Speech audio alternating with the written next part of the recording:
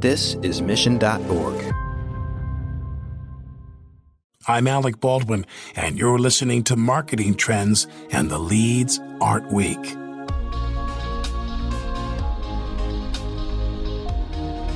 Jenna Franconi has been in digital marketing so long, she fondly remembers the day she pushed out the first Instagram post for Barbie.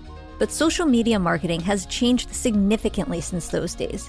Today, lone marketers aren't the only ones worried about hitting send on a post at the right time. Instead, brands now have teams of social content creators who monitor trends and leverage a brand's voice to get personal with customers and entice and engage them at each point of the buying journey. For years, we have been saying that brands do not need to be investing in organic content. That makes a ton of sense. But if you're just trying to participate in a cultural conversation by throwing out content, that's sort of like old school. Those days are over. And now really sophisticated marketers are using the channels to reach these audiences. We're not screaming through a megaphone. We're like laser targeting people to give them something that's either helpful or educational, or it is within their buying path. Jenna is the co-founder and managing director of Trade School, an integrated content shop that works with big brands such as Home Depot and FedEx. On this episode of Marketing Trends, she reveals just how the social media landscape has evolved from the wild, wild west of marketing into an integral piece of every marketer's toolkit. Plus, Jenna touches on the evolution of influencer marketing and why it's important that every brand and creative agency understand why and how to effectively deploy a successful influencer strategy. Enjoy this episode. This message is brought to you by Salesforce. Hey marketers, today's B2B buyers are more complex than ever, and every buying committee has different needs and goals. Salesforce can help. We'll show you how to put each and every customer at the center of your B2B marketing strategy, and you'll learn how top brands like Lyft approach account-based marketing. Salesforce, market to every account, speak to every buyer. Find free B2B marketing and ABM resources at sfdc.co/every-buyer.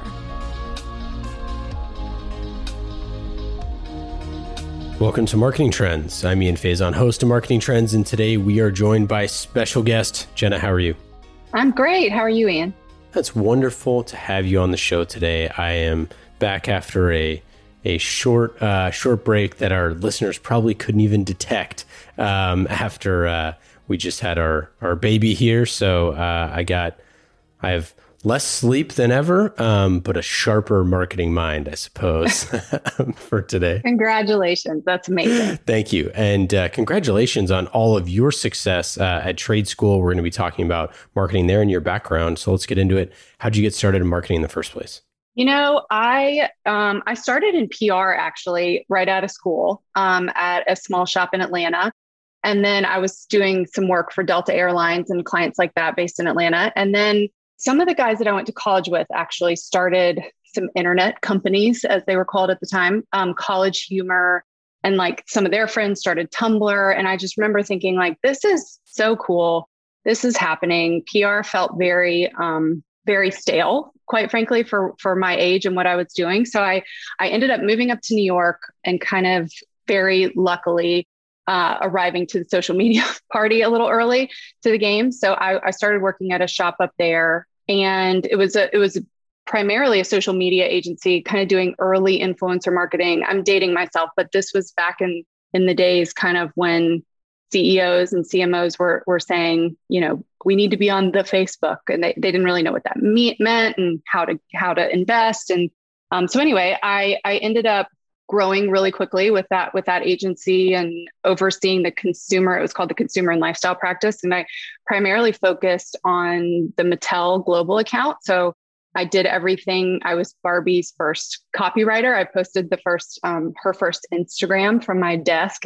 But then I eventually ended up overseeing that team, and we built like a global CMS. We built a global team that was translating in like 14 countries. And so anyway, it was the wild, wild west. And I honestly was just really lucky that I was there when things exploded in that space. And then I eventually moved back down to Atlanta and worked at an advertising agency called 22 Squared, which is now my sister agency. A group of us there worked on sort of social content focused accounts. And we recognized pretty early that we needed sort of a different skill set. We needed different processes, operations, et cetera. So we pitched the idea to spin off those types of accounts into our own shop. And we did that about 15 months ago, and Trade School was born.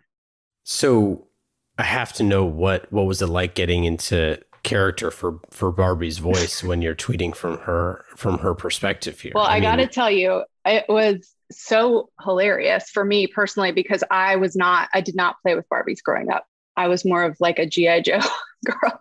So I had to really I used to carry the dolls around in my backpack around New York City. And I would think about I would take pictures of her on the subway or sitting by the West Side Highway. And I had to sort of get into character, but she has a very distinct voice, as you can imagine. And it was very organic in the beginning. And then by the end, we had a team of, 8 people tweaking and writing that copy, but she's a cool girl, and it was fun to write for her. That is so funny, especially what a marketing, what a classic marketing example where it's you spend your whole life, doing one thing, and then it's you get the job where it's actually you're going to speak from a totally different perspective, or have to write copy or create campaigns for something that you've never even used in the first place. No, totally. I think that's working agency side, I learned a lot about planes when I worked on Delta. I learned a lot about wine when I worked on those accounts. It's really interesting. You get to these master classes and all these different subjects because you have to learn your account inside out. So I know a lot about Barbies. I know a lot about, now I know a lot about construction because one of our big accounts at Trade School is Home Depot. So I've learned a lot about home improvement and that industry. So you would never normally be exposed to all these different industries and categories. So that's been awesome. Yeah. So tell us a little bit about Trade School. Yeah. So it's, we don't even, to be totally honest, know how to talk about it yet. There's not really any other shop out there that looks like us.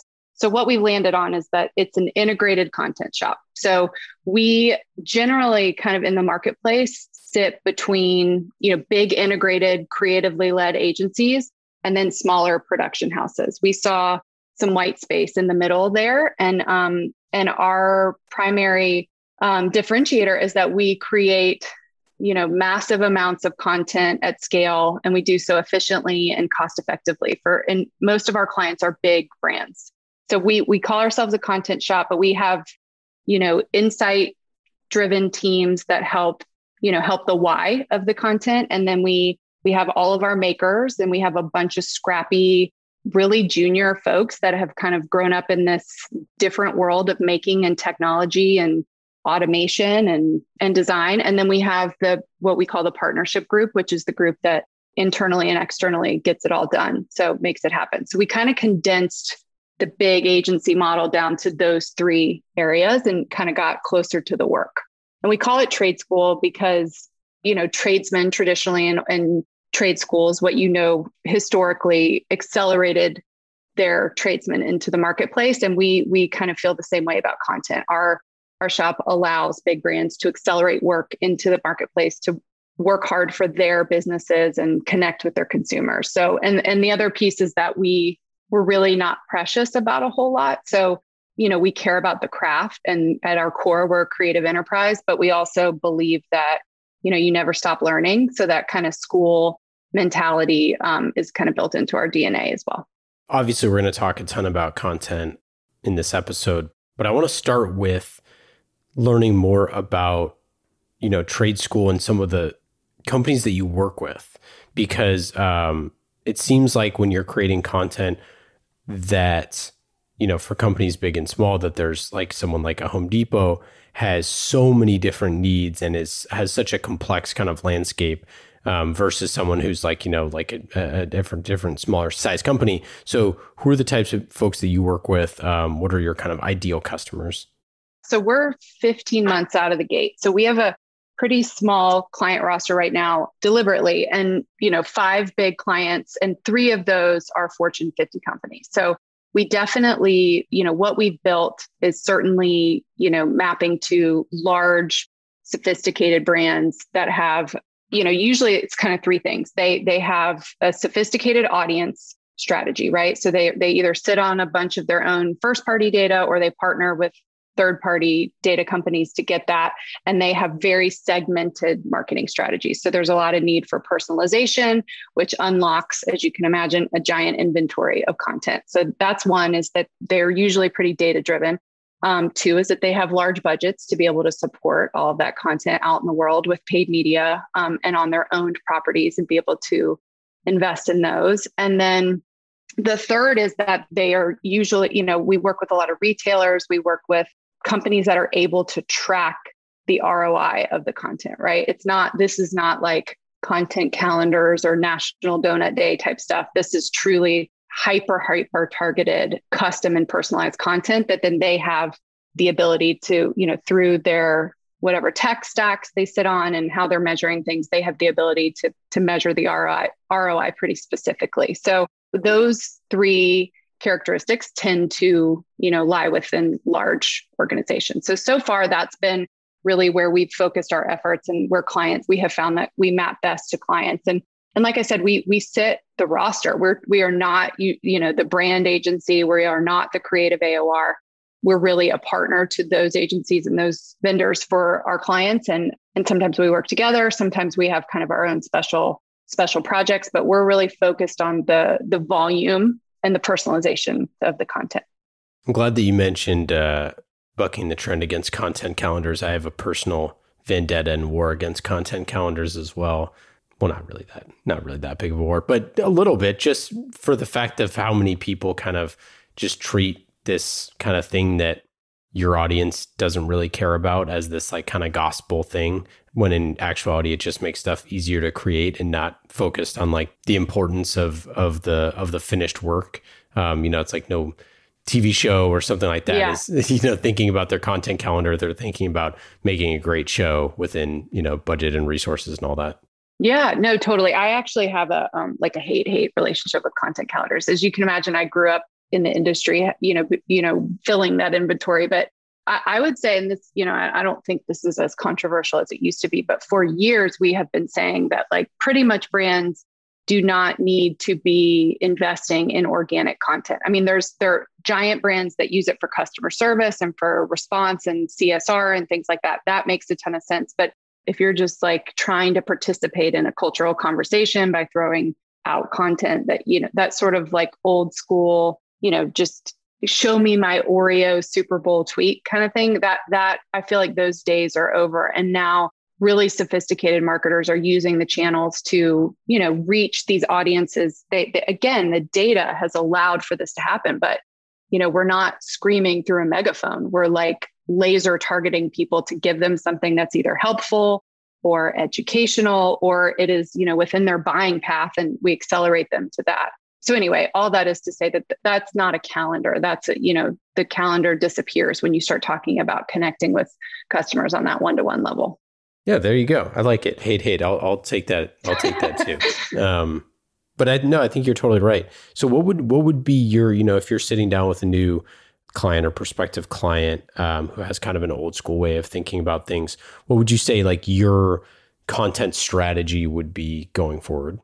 So even the words content strategy is interesting. I mean, I'm sure you guys talk about this a lot, that the word content can mean 500 different things, and the word 100%. Content strategy can mean 500 different things. So I actually it sounds like I'm just negative about everything, but I also sort of have a hate relationship with the word content because it's just very open for interpretation. I totally agree. At Trade School, we've really moved away from, what is your enterprise content strategy, and think way more about what are your audience strategies, right? So Home Depot is a great example. So, years ago, we would say we would have some level of specificity around who we were targeting. But now you can say, we know this group of people or this person bought this vanity. So based on the propensity models, we know that there's 3 holes in that vanity. So they can buy, these 10 faucets. We know their household income is XYZ. So we can serve them the decor-based faucets that fit in that vanity, that fit with their aesthetic, and serve them that ad. And that gets them, they might not buy that specific faucet, but that's getting them that much closer to what they need to get that project done. that's a very different type of connection with a customer than, trying to change hearts and minds, or the Google zero moment of truth, philosophy that came out so many years ago. I've never forgotten that, because it just felt like that was the beginning of the collapse of the, what was traditionally the funnel or the, the customer journey. And so now you can buy things, your path to purchase or your path to connection with brand can be an infinite number of things with a zigzag path. And so I think brands' jobs these days are to do both. There's still a reason to connect emotionally and tell your brand story and stand for something, but there's also literally an infinite number of ways to meet people where they are and help them. So anyway, we believe that content and digital, social, influencer, media has the ability to do that. And I think you experience it, I'm sure, having a new baby. I mean, I remember the first time I got served an ad on Facebook about it's time for your baby to move up to the next size diapers. And I was so freaked out / thank you. I absolutely do need to move to the size 2s. And I bought them right through there, so it's a convenience play. It's the world that we live in now. But, if you do it right as a brand, I think you can serve, a purpose and help people in their lives versus freak them out. Yeah. I mean, to put a finer point on that is what is the relationship that you want to have with your customers is the better question. And then what content you fit into that is kind of the secondary thing. And I think for a lot of people, they kind of thought the opposite way, because the marketing team is like, hey, we want to be this, but the company wasn't really doing that, right? It's like, hey, we're going to create a bunch of advertising for our TV spots to reach, a bunch of people to say what kind of company we are, rather than being able to just actually be that type of company and then creating assets that fulfill that promise. So for example, it's like, with Home Depot, for example, they're trying to help people figure out all of these different things, and you can walk in there and talk to somebody and they're going to help you do that. Or you could go to the website and they could help you do that. Or you could see it in kind of the works that they do. But at the end of the day, all of those things are generally just trying to help people figure it out and obviously get those customers for life. And I think that a lot of people end up creating content that just doesn't fit what their company is trying to do anyways. So it just doesn't really speak to kind of their brand purpose or ethos or anything like that. Yeah. Well, and I think again, relationships are built over time through micro moments and connections. So you learn to trust a brand or know that you can get what you need from a brand. It's not always this big giant declaration that you're like, and now I'm a fan for life. It's like you have all of those different touch points. And over time, things like customer lifetime value are hard to measure, but they're the priority for big brands like Home Depot and our other clients, FedEx. These are lifetime customers, and those touch points along the way matter. And not all of them have to be big. In fact, they shouldn't be, because those little moments matter too. So you wouldn't say content strategy per se, because content's a loaded word.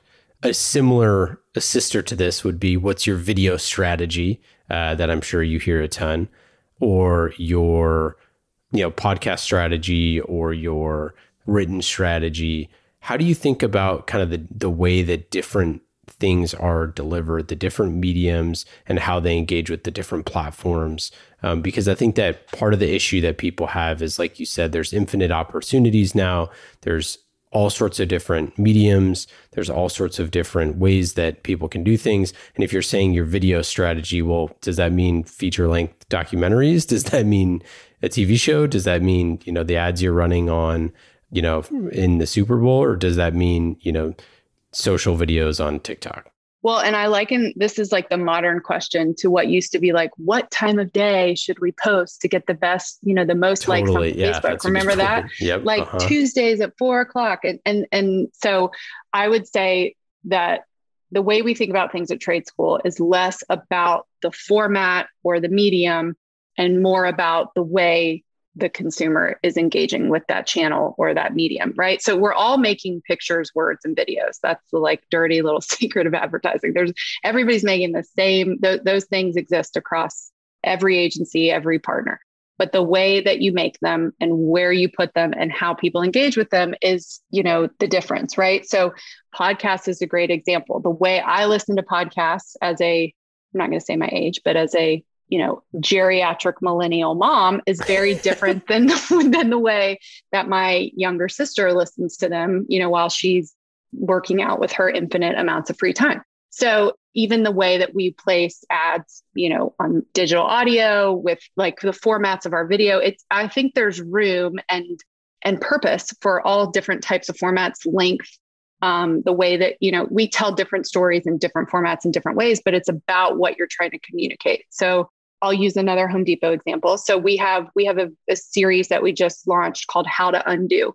And it's focused on, new homeowners and all the mistakes that you kind of make when you first own your first home and how to undo some of the DIY work that you do. And it's kind of like got some humor in it. We worked with an influencer who hosts it, but also does a lot of DIY work on his own channels. And it's a longer form, almost like episodic content series, right? And that's very, lean in. The episodes are not, 10 minutes. So you have to you have to commit to it, but they live on YouTube and we have found a subscriber base. We're serving the units that drive people to watch that. But then there's also there's a ton of other content that's short form or quick, tips and things like that live in different social channels. And so there, again, there's a buzzword that we use that I don't hate, which is like the content architecture, right? So you can think of an idea of what are you trying to communicate? What are we trying to sell? How are we trying to connect with our customers? Like the beautiful minds, at Trade School and at other agencies like ours can kind of create the inventory map of where that all lives. You're not reaching everyone in the same way. So where do you place the right formats, the right connection points? And then we create content off of that map. So instead of going to shoot a bunch of stuff and then afterwards saying, how do we cut this all down? Where should it live? We do all of that work ahead of time with a ton of rigor. And then that creates the inventory with which we either create or, go shoot our production, whatever it is. So anyway, I think we almost like reverse engineer that and figure out where, how do we want consumers to interact with what we're doing and, create from there versus we need to create 5 9-second videos and 3, we don't start with that. We start with how people will engage with it. Yeah, I think it's a great point. And I think, especially when you're creating something episodic, which is going to be a series, which is going to be something that people can follow and they can find on their channel or they can subscribe to somewhere.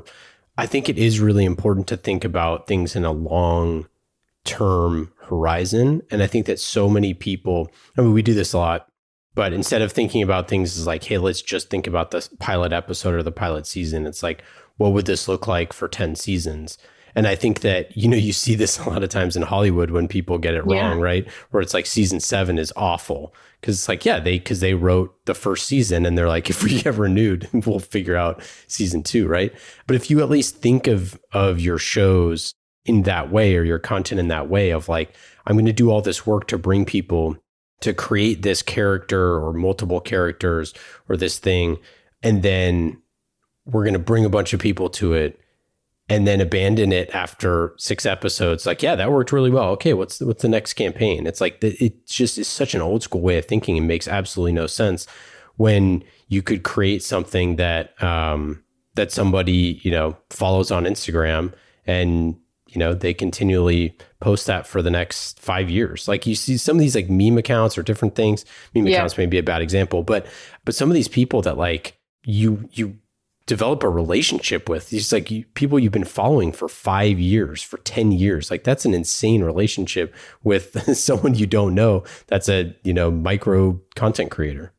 No, absolutely. And I think you see that a lot. You see work that's like this flash in the pan and it gets coverage in the trades and it wins its awards and then it's gone forever. And I think that is also something we fundamentally believe at Trade School, which is like the work that we do is not for us. It's not for creative ego. It's not so we have fun things to show off. And, it is truly to drive our clients' business and to connect with consumers, which is not always, it doesn't always have to be this flashy Hollywood style long form stuff. It is a way to connect with people over time. So I remember having a conversation with someone about, like, they kept saying, but how do you know if your work is any good? Like, it was a creative leader at a more traditional agency. And he was like, how do you know if a pin is any good? And I said, well, it's not, if you are measuring a pin on Pinterest to a 30-second, anthem spot, those two things are not the same. And,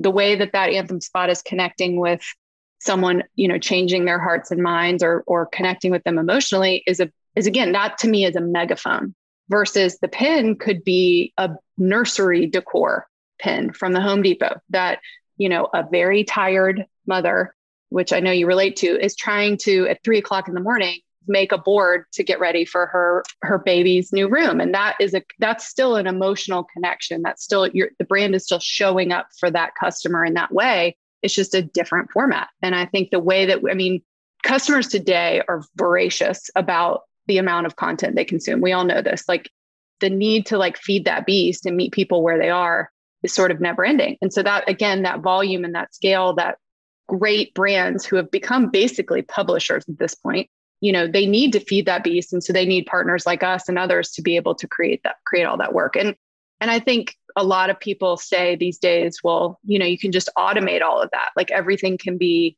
technology can do all of that. But I think that's where we kind of sit at the intersection of technology and craft, because you can take an asset and resize it and version it and copy test a bunch of different things. And we do a lot of that at Trade School. And that's a really important part of, again, the efficiency, but you have to maintain the voice of the brand. To your point, this is a relationship. You have to connect with the customer and be who you are to them. You can't, just slice and dice assets and say, well, now it goes off into the ether. It still has to, you have to protect the brand and protect the craftsmanship. So I think when we say we're an integrated content shop, we sort of sit at the intersection of the automation of content with the craftsmanship.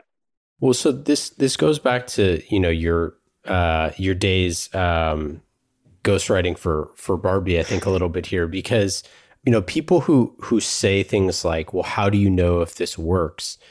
And I always go back to it's pretty simple. It's like, is this helpful? Yes or no? Mm-hmm. Is it entertaining? Yes or no? Is it funny? Yes or no? And if you're not the person who would buy Barbies, it's like, you should go talk to someone who does buy them and ask them, is this helpful or funny or entertaining?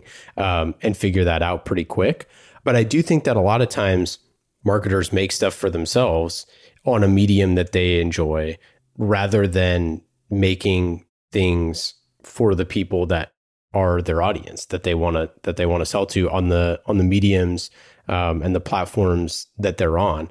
And we deal with this a lot, making B2B stuff, but at the end of the day, in your gut, you have to say, is this really good work?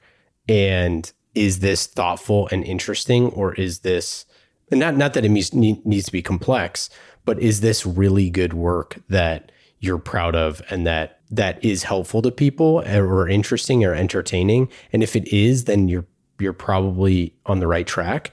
But if you try to do something that's inauthentic or, right. Everybody can't be Wendy's Twitter feed, right? Right. It's really hard to replicate that stuff. But if you're making, a really good asset, then that's a good way. And if you can't do that stuff, A, find a partner who can help you do that, or B, find an influencer who you can piggyback and support them to create great stuff. Because that's the other piece of this, is there are literally millions of people now that are all creating stuff that is funny and interesting and has a point of view and has a micro audience, or whatever you want to call it, a small audience.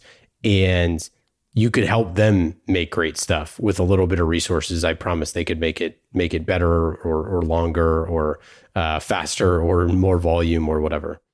Yeah, no, totally. And going back to your definition of great content, I totally agree. I mean, is it thoughtful? Is it helpful? Is it entertaining? And the definition of those things has changed, right? So if it means something to someone in some way, then you've been successful in that endeavor. And I think we used to have a more narrow definition of what good meant in our industry. So, and I agree on influencers. People ask me all the time, who are your competitors? Who are you worried about? Who's kind of nipping at your heels? And I, for a year now, have said, it's not necessarily another agency or a production house, it's influencers. I mean, because they hold in their hands and with their iPhones, essentially what used to require a $30,000 camera. So they can create, they've got editing technology, it's more than just the ring lights, but the democratization, to use another horrible buzzword, of content creation, is no more evident anywhere than there. And so influencers connecting directly with brands. We do a ton of influencer marketing work at Trade School. And I think there's a huge place for agencies and shops to be able to help facilitate that work. But there are thousands, millions, and the way that the sophistication with which they are now working with brands and creating content is pretty impressive. So I totally agree there. Yeah. Any tips on influencer, how to build those relationships or how to make something great? I know that the two things that are always at odds here are the company at the end of the day wants it done their way and they really don't want to compromise. And their compromise is usually like 2%. And, the agency is like, we were thinking more like 50% because and then the creator gets like this, gets burnt out because they're like, this is just not my show or this is not how I create anymore. So there's at odds there. So any tips here?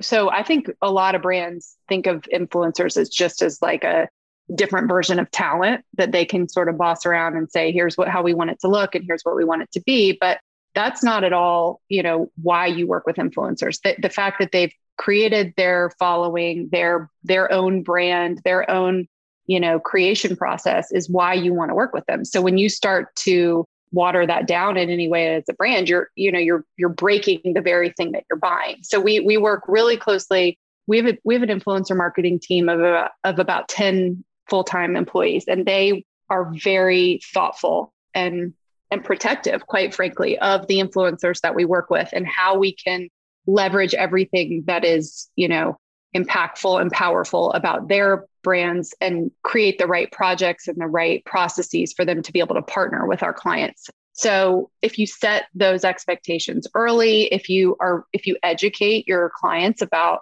all the right reasons and the right ways to work with influencers, it's a much smoother process. There's way less of that, like, well, instead of the 2%, it's more like we understand what we're buying. So we're going to let them partner with us in the most authentic way. And the other thing is, like, influencers are very, very savvy now about how to work with brands. Half of them have their own representation. There's this like emerging sort of talent sphere around them that they've become much more sophisticated in how they partner. So it's an emerging and interesting place to play. But the most important thing I think we always try to help educate our clients about is that you're leveraging them for a reason. We can go shoot anything and do a custom production with any talent that we want. But the reason why we're partnering with them is because they've built something on their own.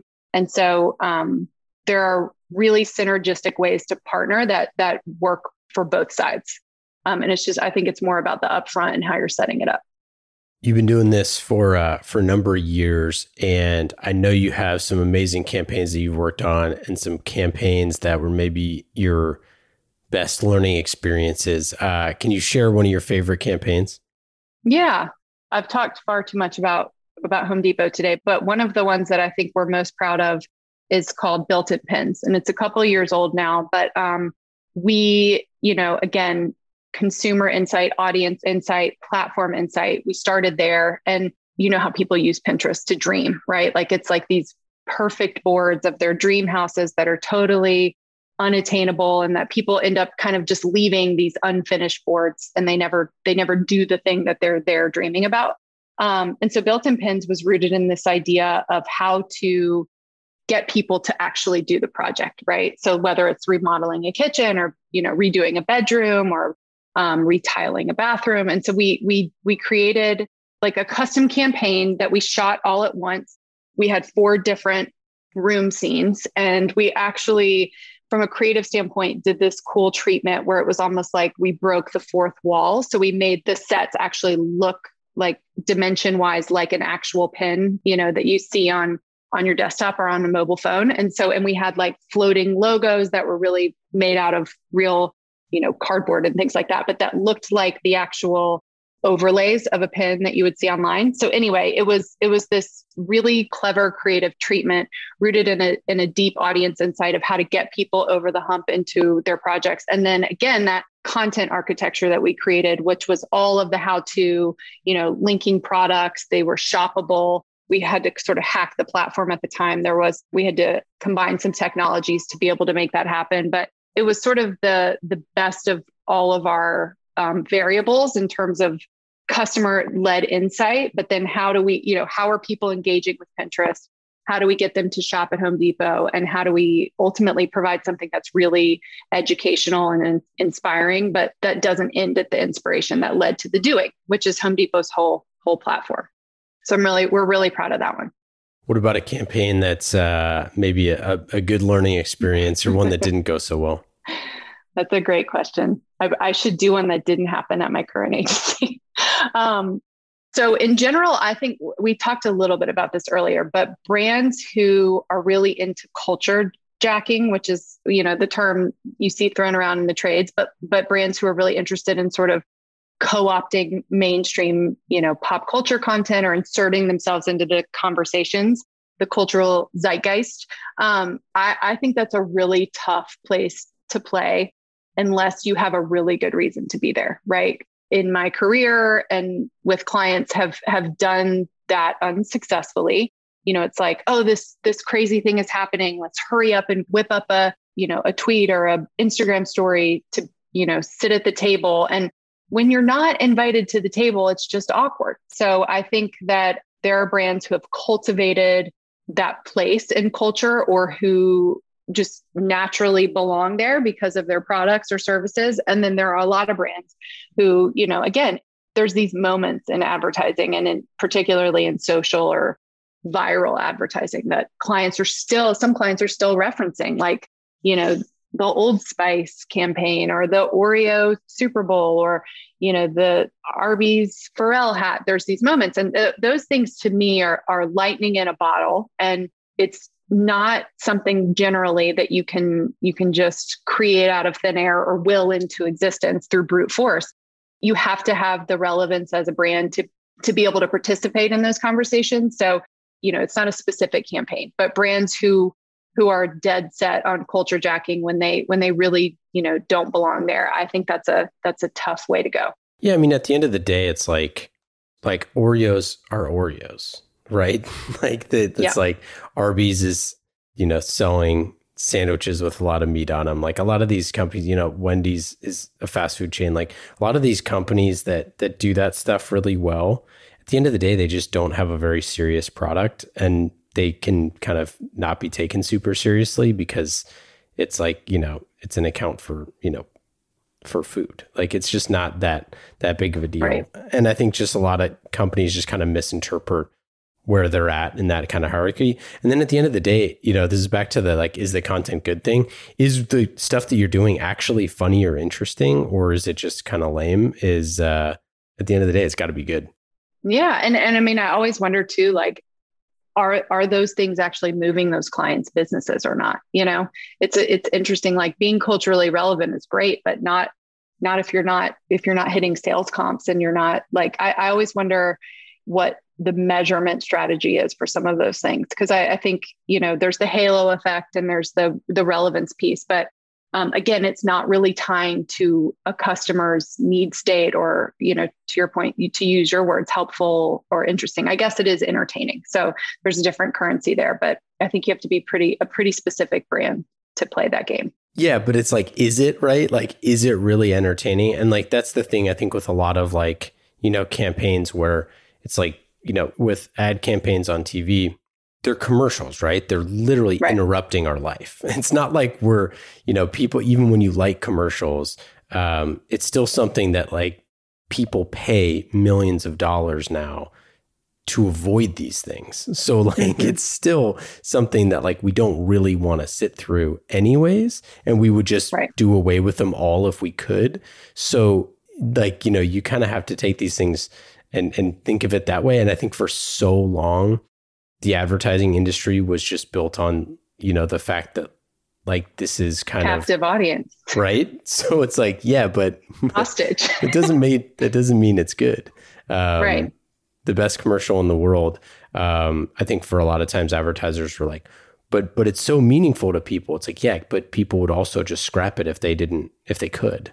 Yeah, I think marketers sometimes live in an echo chamber, and we listen to our own, stories, and our own people get caught up in that stuff in a way that I try to remind myself, like, would my friend who was not in advertising or my mom care about the Burger King wars? Do they actually think that's funny? And I think sometimes as marketers, we're like, it was on Ad Age. They talked about it at Cannes. But really, I'm not sure that it's resonating with the, general public in the same way. But commercials is a really funny thing. I have 3 young kids, and they, obviously their viewing habits, consumption habits of television and media are so different. They watch nothing but streaming services. And so the other day, and, I think we have premium subscriptions or whatever to the ones that they watch, but my son was watching real live TV with his grandparents, and a commercial came on, and he was so distraught about what was happening that he literally burst into tears. He was like, "What happened to my show?" And I was laughing, thinking oh my God, this kid's never even seen a commercial.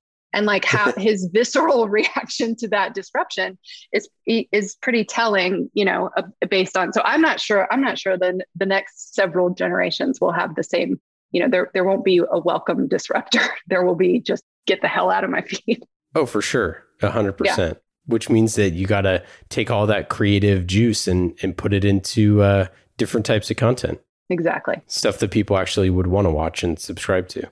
Okay, Jenna, well, it's we're coming up on time here. You have a lot of stuff to do. Let's get to our lightning round. These questions are fast and easy, just like marketing with Salesforce.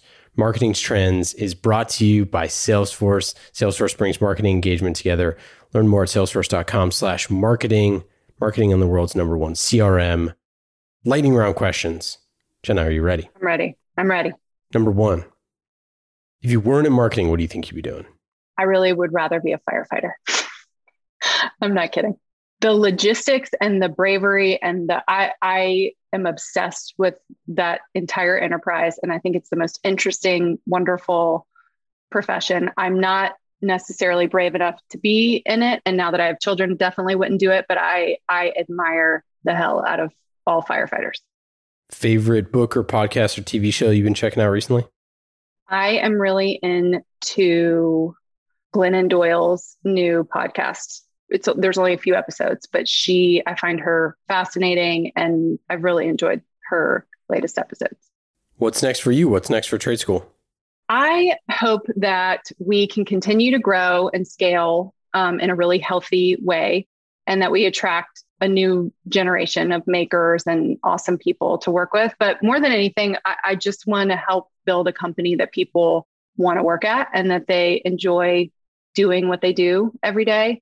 And that's really important to me. I mean, what we do is super important, and I'm really proud of it, but mostly, who you do it with and how you do it is, I think, a good life's purpose. Since we're going to spend so much time at these jobs of ours, I'd like to enjoy it and create a place where other people can enjoy it. Awesome. Well, that's it. That's all we got for today. Thanks so much for joining. We really appreciate you coming on. Always fun talking content. Any final thoughts? Anything to plug? No, I appreciate the time so much. I would love to hear, we can connect and you tell me what ads you get served as your baby grows and how accurate they are. Oh, I think that's a really interesting. The freaking choking ads. Oh my gosh. Ugh, those are the worst. Horrible. But do you have the D-choker? Because it is super cool. You need to get that. No, I don't. So I probably should. We'll talk about that. Probably should buy it. Well, he's not old enough yet for solid food, so I probably... You're good. I probably do need to actually buy it. You can wait on that. You're going to get some sequential advertising on that one. Oh, that's really funny. Yeah, no, the baby ads are... It's wild. You search for one swaddle and every single... They just get you. They know exactly where you are and what you need next. I want to compare notes on that, especially in the infant phase. That's when they reel you in. Oh, yeah. I know. I think we have about 5 different kinds already. Jenna, thanks so much for joining, and we'll talk soon. Thanks, Ian. Marketing Trends Podcast is brought to you by Salesforce. Discover marketing built on the world's #1 CRM, Salesforce. Put your customer at the center of every interaction. Automate engagement with each customer and build your marketing strategy around the entire customer journey. Salesforce. We bring marketing and engagement together. Learn more at salesforce.com/marketing.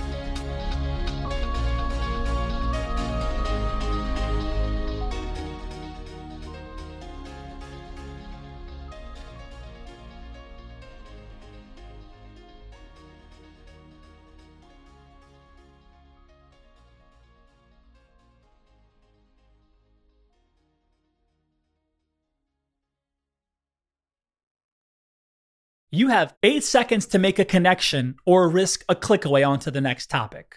The difference lies in your ability to deliver relevant experiences to your audience across devices and across channels. But delivering on a really great experience is impossible without the right people and the right technology. You've got the right people, but your technology choices will make or break someone's experience with your brand. At the center of gravity of your digital experience, Brightspot Content Management System can deliver relevant content, personalized experiences, and cross-channel synergies to create unforgettable brand experiences, so you can be a bright spot in someone's day. Head over to brightspot.com/marketing trends to find out right now. From global crisis to hunger relief efforts, the messages you deliver save lives, inform important decision-making, and help keep communities safe and sound. The speed and scale of your content needs to be delivered faster and on a much larger scale. Brightspot Content Management System has supported some of the world's largest brands to communicate on a global scale. From Johnson & Johnson sharing critical information with their customers to helping Whole Foods tell their brand story to a global audience. Brightspot is designed to handle rapid iteration and personalized messages to those you care about most. Learn more at brightspot.com/marketing trends.